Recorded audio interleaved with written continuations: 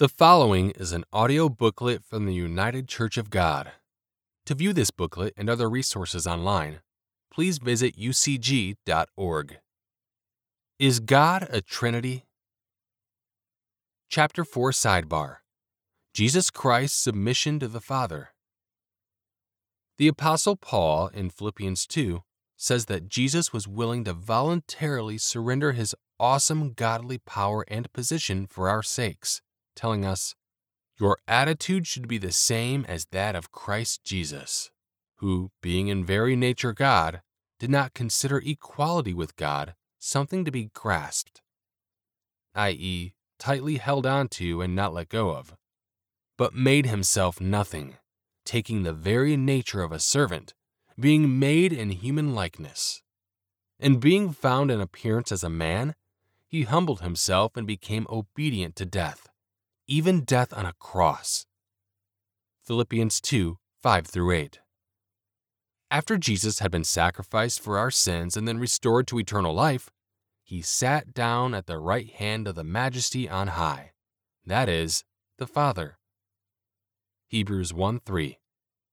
After he had directly experienced what it was like to be a flesh and blood human being, Christ returned to the Father's side, his previous station throughout all past eternity.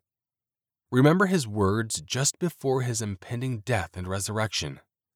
"And now, O Father, glorify me together with yourself, with the glory which I had with you before the world was." John 17:5. In this passage, Jesus talks of a time even before the creation account of Genesis 1:1, when these two divine beings were together.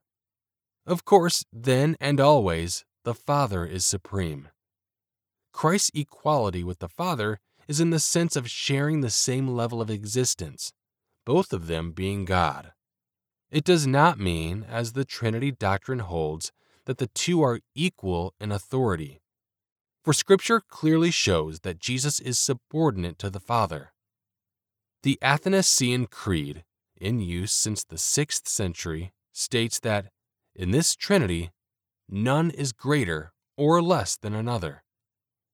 In fact, Trinitarian teaching denies any relationship of command and obedience between the divine persons, as this would imply individual wills and distinct beings and contradict the doctrine. Yet Scripture tells us that the Father gives commands that Christ perfectly and lovingly obeys. John 12:49-50, John 14:31, John 15:10. And Jesus distinguished between his own will and the Father's, yet submitted to the Father's will. Luke 22:42, John 5:30. Some see this as a temporary facade while Christ was in the flesh, yet his subordination to the Father persists today and will persist through the culmination of the ages. The 15th chapter of 1 Corinthians is often rightly called the resurrection chapter. It tells us that everyone in God's future kingdom will be subject to Christ, with the Father being the only exception. It is evident that he, the Father, who put all things under him, the Son, is accepted. Now when all things are made subject to him, then the Son himself will also be subject to him who put all things under him, that God may be all in all. 1 Corinthians 15:27-28. Earlier in 1 Corinthians, Paul clearly states that the head of Christ is God. 1 Corinthians 11:3.